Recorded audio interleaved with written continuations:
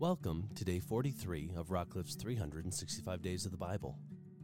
Today I want to share a highlight from our readings, which can be found in Exodus chapter 39 to chapter 40, with a focus on chapter 40, verses 36 and 37.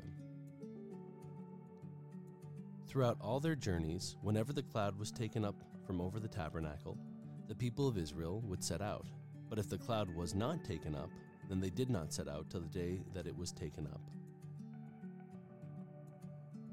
Now the cloud is the Spirit of the Lord, and we're told that it was a cloud by day and a pillar of fire by night, or it looked as if it was a pillar of fire by night.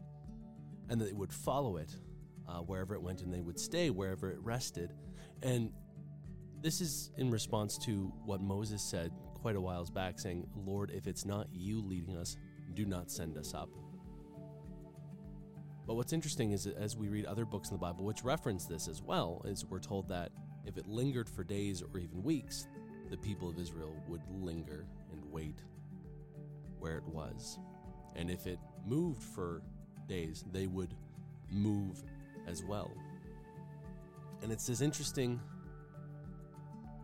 thing, because sometimes we just look at these passages and we go, well, yeah, but you're a desert people who've just been freed from slavery and the promised land is in sight. I suspect waiting is probably the hardest part. Because if you've ever looked actually the map from Egypt to the land that Israel would claim and settle, it's not that long of a journey. We'll bring that back up when we're talking about 40 years of waiting in the desert. So I can only imagine that this waiting at times was difficult, or maybe they go, but why? Why are we stopping for several days? It doesn't make sense. And once again, there's a God who understands every element and facet of what's going on in all of creation. He knows where the enemies are encamping. He knows where, the storms might be blowing. And it's funny because we know what God allows to happen, but we don't always see what he prevents, right? In fact, we'll never know what he prevents from happening.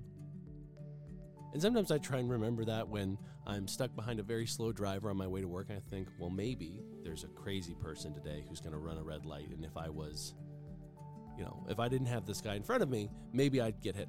And it sounds like a silly thing to be wondering, but there are times where God will make us wait, and we won't always know why. In fact, sometimes we might never know why. But are we willing to wait as he sits? And are we willing to follow if it's going to be a long and a journey without pause? Because there are also seasons where we're asked to dig in a little deeper and to push a little harder. And both help us grow in different ways.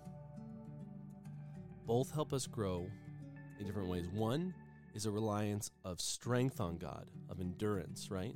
And the other one is a reliance on patience, or long suffering as the original Greek would be translated. And we need both of those to become mature and steady Christians. We need the ability to wait when God says to wait and abide in him. Not just wait purposelessly, but to abide in him. And then when he says, hey, it's time to go and we got to go, then we take strength from him to push further than we could on our own. Are we willing to move with God?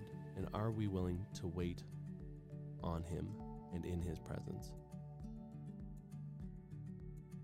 May you be encouraged by the word and built up in the Spirit. Join us tomorrow for another highlight, and we're officially done Exodus. We're moving on to Leviticus, so that's going to be fun. So join us tomorrow, and until then, be blessed.